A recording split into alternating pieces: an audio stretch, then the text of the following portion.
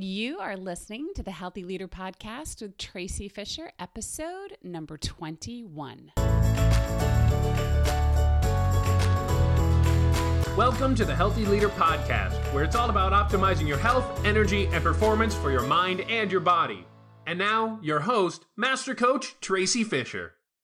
Hello, everyone. I am really glad that you are here today because this topic, healthy relationships and how to create them, is critical when it comes to your well-being and your wellness, or what I call your well-beingness. And when you have well-beingness, you have physical wellness, meaning that your body and your brain are functioning optimally, and you also have well-being, which means you are experiencing happiness and fulfillment. And we are social beings, and belonging and connectedness is one of our core needs and motivators and contributes to our well-being and to our wellness. And so we talk a lot about the most important relationship of all in our coaching, and that is the relationship that you have with yourself. How you care for your own body and your own mind, and how you talk to yourself and motivate yourself and align yourself with who you really want to be. That is basically self-leadership, and it is your relationship with yourself. So we talk a lot about that. And today we're going to look at your relationships with other people. I call those your personal and professional relationships, and how you can, in the midst of a crazy life schedule, create awesome relationships. And we're going to do that first by defining what a relationship really is. And this might surprise you a little bit. And then I want to give you one core concept that we also talk quite a bit about in our program. And it is really a tool of sorts to have in your relationship tool bag, if you will, that will really help you to understand your relationships in a different way. And I think it clarifies how you can level up and show up and thrive in them, no matter how the other person is showing up. Did you hear that? No matter how the other person is showing up. And I mean that. So let's start off by defining what a relationship is, by defining what it isn't. And it is not a third entity. And this is what I mean by that. For instance, you might think of a couple that you know, and you might think they have a really great relationship. Or you might think, that relationship is a little strained. And when we talk about relationships like that, it makes it easy to talk about them. I understand that. But it makes it seem like there's this third entity that is the relationship, right? It's like a third party. This person plus this person equals that relationship. But if you think about relationships like that third entity, it makes it hard to know where to start in terms of fixing something in the relationship or leveling up and making it an awesome relationship.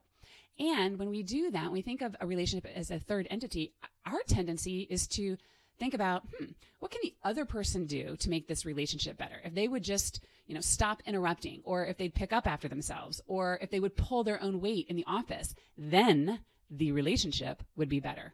Then I would feel better about the relationship. And when we do that, when we focus on the other person or think of the relationship like that, then we can get stuck. So what is a relationship? The one general definition that I found, and I think is the most accurate, is the way in which two people regard and behave towards each other. And when you break that definition down, the two key words are regard and behave towards one another. Regard and behave. And the way that you regard someone is how you think about them. And the way that you think about them, as you all know, impacts the way that you feel about them. And the way that you feel about them impacts the way that you act towards them. So you have the way that you regard and act towards them, and then they have the way that they regard and they act towards you. And those are two separate things. They have their thoughts and feelings and how they behave, and you have your thoughts and feelings and how you behave. That's it. There's one person, and then there's another person. We don't add them together or sum them up to define the relationship. They are two separate entities, and we want to remember that and keep it separate.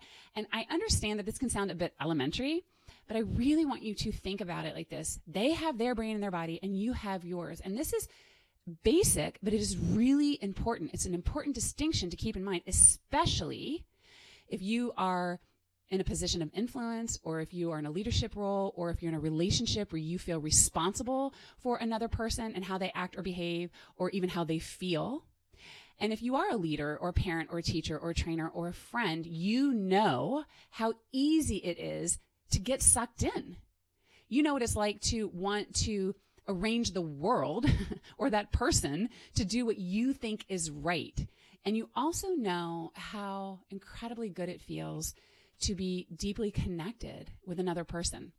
And I was thinking about this, and immediately that movie, the Jerry Maguire movie, and the famous scene where Jerry realizes what a complete, I'm going to just say ding dong he has been, and how amazing his wife is. And he's like running through the crowd, and he finds her, and he's talking to her, and he finally says, "I love you."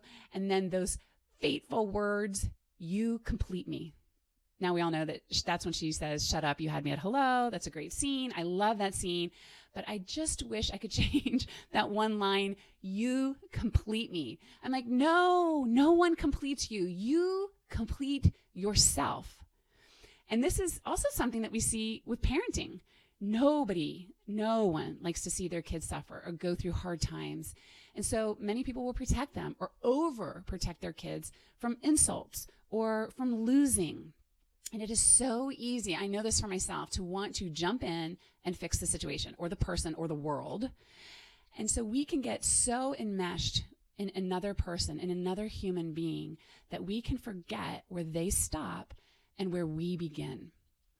Now, I want to really focus in here on the parenting piece, because this is especially difficult to grasp if you're a parent, because it's your job to make sure that your child is taken care of and that they have values and that they behave and grow up to be a contributing member of society. We're all concerned about that. Absolutely. And they still have their own brains and their own bodies. And again, as simple as this sounds, this is a concept that I wish I had truly grasped when my kids were younger. I had 3 kids under the age of 5. And I have to admit that parenting was really tough for me. It was way harder than, landing a helicopter in an LZ within a 2-minute time frame, right? I found myself picking up Cheetos in a minivan, and I had schedules and plans, and I was organized, and they had their own plans. And they're supposed to. And I didn't quite get that. And it was really hard for me to understand as a young parent why they weren't following along with what I had planned. Now, I want to be really clear here. I am not suggesting that you don't have plans and that you don't have schedules and that you're not organized and you don't have chores and rules and boundaries and consequences. What I'm saying is that when I really understood their natural need for autonomy and growth and their own experiences, when I really understood that, I was so much calmer about parenting. I was much more able to let them be their own person. And I remember the first time that I was introduced to this concept, and it was through a poem in a book called The Prophet by Khalil Gibran. And you may have heard of it. It's a classic. And if you have not, I highly recommend it. I'll put it in the show notes here. And there is one poem that speaks about children. It's called On Children, and I love it. And I want to read just a little part of it to you because it is so awesome. And this is the part that I want to share with you. It says, "Your children are not your children. They are the sons and daughters of life's longing for itself. They come through you, but not from you. And though they are with you, yet they belong not to you." I remember reading that and thinking, wait, no, those kids are mine. And then also knowing, no, they really aren't. They are their own people. And that sentiment holds true for your spouse, your partner, your colleagues, your CEO, your younger siblings, the people you manage, everyone. And then towards the end of the poem, he compares your relationship with the child to a bow and an arrow. And the archer is life itself. And he says, "The archer sees the mark upon the path of the infinite, and he bends you with his might, that his arrows may go swift and far." And then this is the best part. This is so, I'm like on the verge of tears here. This is the best part. "Let your bending and the archer's hand be for gladness. For even as he loves the arrow that flies, so he loves also the bow that is stable." I just think this poem is amazing. And again, I'll put a link to it, but it is so beautiful because it captures both the power of connection and how we are all intimately connected, and also the essence of individualism and separation and the need for us each to have our own experiences. You can bend, you can make requests, you can set examples, you can be a role model, and you do what you can do, and you do it to the best of your ability. But where the arrow, your children and other people fly is up to them and to the wind and to other factors that we, however hard we might try to, cannot control. So the very first step in having amazing relationships is realizing that the relationship is not a third party, that you are the relationship and the other person is too.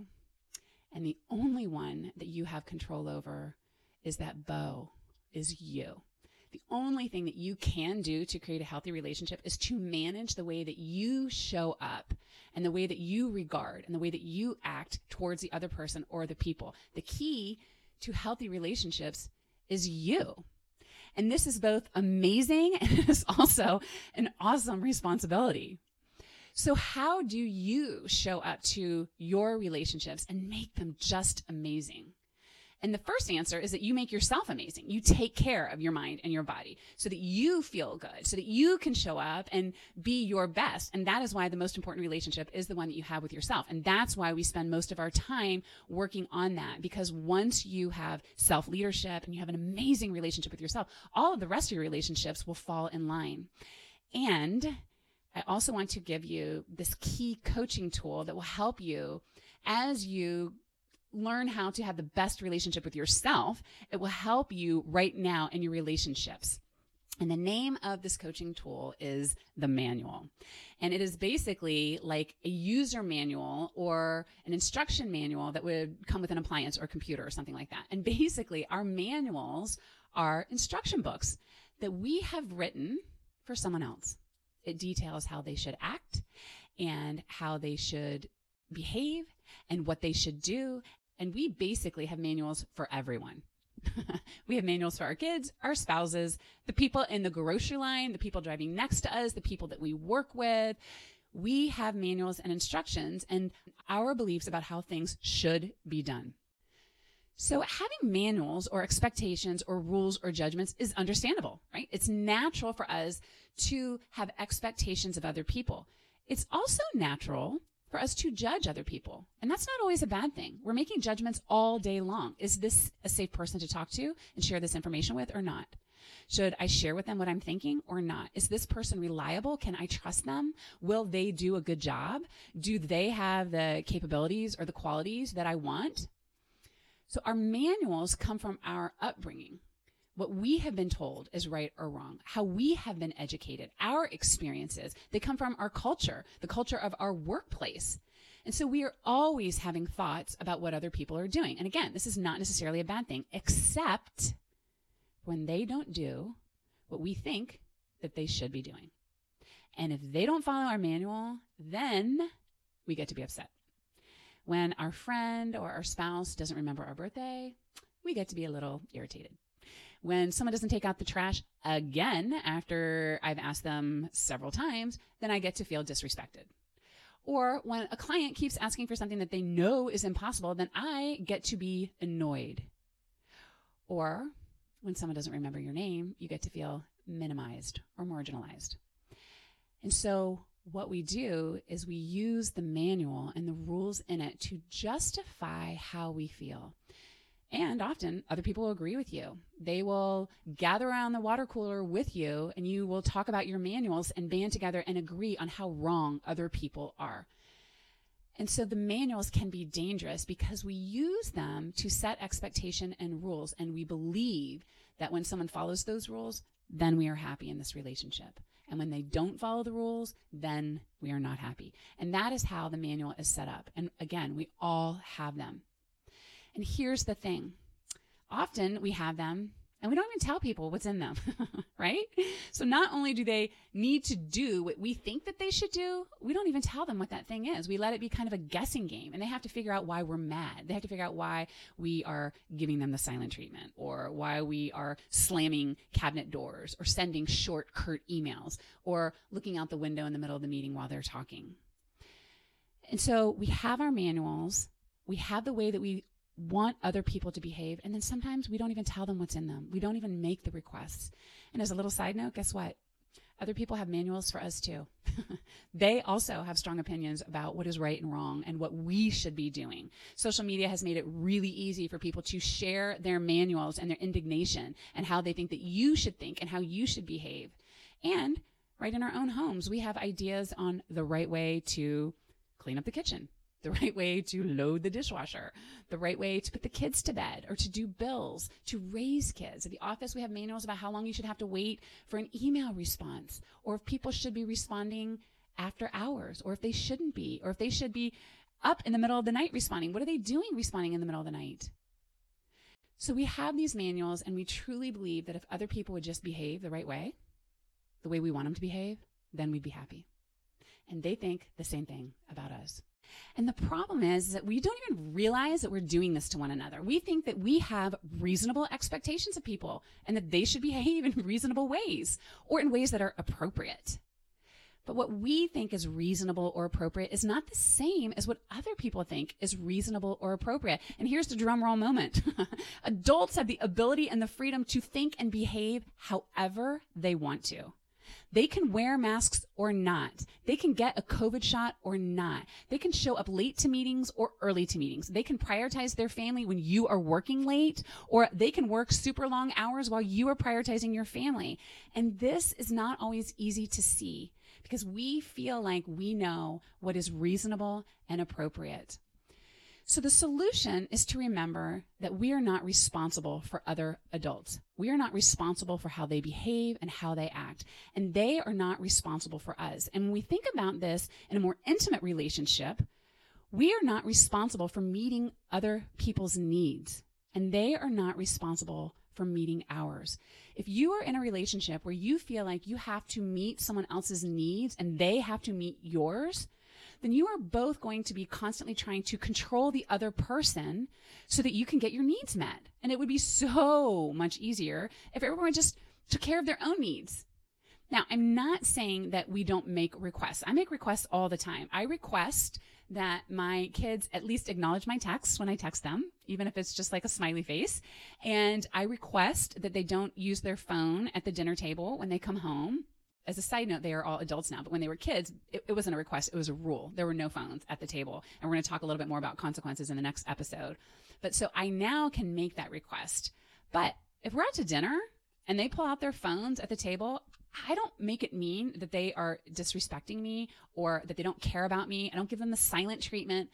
I let them be who they're going to be. And this took me a long, long time to figure out. And I am certainly not perfect at it. But realizing that they are adults and they get to make their own choices is so freeing for me. I spend way less energy sulking and a lot more energy just loving them and enjoying being with them. And then I will say we also make requests or have requirements at work. And that's a little bit different. We provide standards or expectations, and we can provide feedback on whether or not those are being met. And then if people don't meet those requirements, then you can have consequences. You decide what to do. You release them. You have a conversation. But we don't have to freak out about it. We don't have to have a lot of drama or energy around it. And again, we're going to talk a little bit more about that in the next episode.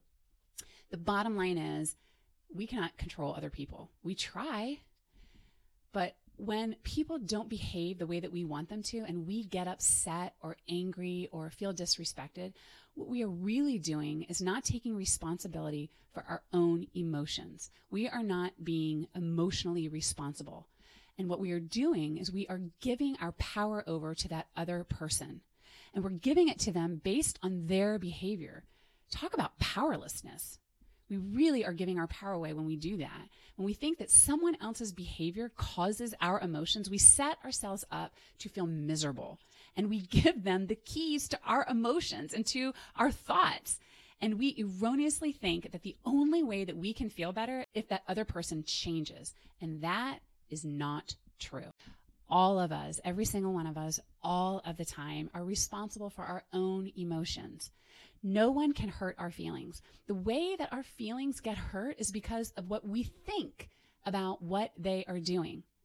And I'm not saying that we shouldn't have emotions or we shouldn't have expectations or thoughts, but what I want to emphasize here is that when we feel angry or upset or discouraged, it's because of the way that we are thinking. If we are upset with other people, it's because of how we are thinking about what they are doing, not because of what they are doing. If I started to freak out at the dinner table when my adult kids pulled out their phones, what I am really doing is I'm trying to manipulate them. If I'm annoyed with them, what I'm doing is trying to get them to put their phones away and behave the way that I want them to, because I think that if they don't have their phones out, then we'll have better conversations and I will feel more connected to them. When the truth is, I can feel connected to them and love them and be with them and let them make their own decisions and be who they're going to be and still feel connected to them, all without those shenanigans. And if I am aware of that and I understand that, then I can, if I so choose, to calmly say, hey, can I have your full attention? I want to be with you. Or I can wait a few minutes until they're done and resume our conversation. It opens up so many ways to handle the situation that are separate from me trying to get them to make me feel better and make them act in a certain way so that I will feel connected to them. Remember that your happiness and your contentment comes from you and what you think. It does not matter what your kids are doing, what your partner does, or what your colleagues are doing when it comes to your emotional well-being. Yes, of course, when they quote unquote behave in a way that we like and it's compatible with us and they are doing what we consider to be right, it for sure makes it easier to have positive thoughts. But that does not mean that they have to change in order for you to have well-being. That's a really important distinction. And again, I want to be really clear here that I'm not suggesting that you shouldn't ask your wife or your husband to take out their garbage, or to ask them to come to family outings, or to load the dishwasher in a certain way, or to make requests of your colleagues or anyone. For sure, yes, make those requests. Make as many requests as you can, because when we do that, we let other people know what it is that we want, what we prefer. But when we tie our emotional happiness to whether or not they follow through, that's when we get into trouble. And again, in the next podcast, we're going to talk more about making requests and the difference between setting boundaries and making threats. That's a really interesting topic. But for now, all I would like for you to do is to think about your manuals, and don't judge them. Just be aware of them and consider the possibility of letting go of your rules and your attempts to control other people, and to honestly make requests with no strings attached, and to notice what people do when you don't try to control them. Think about that. What if you only focused on controlling you and your responses to that relationship? If we could all do that, think about how much more energy we would have, and how much calmer and less stressed we would be, and how we could listen better. And maybe hear that the reason my son has his phone out is because he just got a job offer and he wanted to read the offer out loud to me or tell me about it. Or maybe we could hear something that we wouldn't otherwise hear if we were busy making judgments about why that person wasn't doing what we thought that they should. So right now, bring a relationship to mind that you would like to make better. Think of the things that you would like for this other person to do. It could be a colleague, it could be a spouse or a partner, a parent, a child. Whatever it is, think about them actually following through and doing what you would like for them to do. Really think about it. Imagine them doing those things. How would you feel? What would you think about them? Would you think that they are being kind and considerate and respectful, diligent? And think about how you would feel towards that person. Now, here's the question. Do you feel that energy right now? Can you think about them and hold those feelings for that person without them having to do anything? That's a really big question. And if the answer is yes, you have just experienced a taste of what it is like to be responsible for your own feelings. You don't need to change anyone to feel better. You can decide that the way that you feel isn't tied to how other people behave or how you think that they should behave. This is emotional adulthood. And this is amazingly powerful. It puts you in charge of your emotional life and gives you the space and the freedom to see your relationship and how you show up in it so much more clearly. And when you do that, then you are showing up as your best, no matter how the other person is showing up. How they show up is their business. and how you show up is yours. And when you can see your manual for other people and take responsibility for how you manage yourself, you are in essence managing the most important relationship there is, that one that you have with yourself, because you are conscious of your thoughts and your emotions and your actions, and you are taking the lead for yourself and your life, and thus for that relationship. I remember hearing that we are each 100% responsible for the relationship and the success of the relationship. And when I first heard that, I was like, I don't get it. It took me a long time. I get it now, and I love this concept. I get that I am 100% responsible for my manual, for my expectations, for my emotions, my requests, my boundaries, and my life. And boy, when I think about it like that, I feel really good, and I'm excited to share myself with other people and to relate with them and to have amazing relationships with them. So are you willing to take 100% responsibility, to give up your manuals and to focus your energy on leading your best life? Are you ready to do that? Are you willing to do that? Yeah, me too. So let's go forth and do that together. Let's create the healthiest relationships possible. First with ourselves, and then with the people that we care the most about. Let's do it. Let's create the most vibrant and healthiest relationships we possibly can. Hey there, if you are ready to take your well-beingness to the next level, come visit thewellness.coach, where I've got lots of free resources. And make sure that you type in thewellness.coach, not .com, and I will see you there.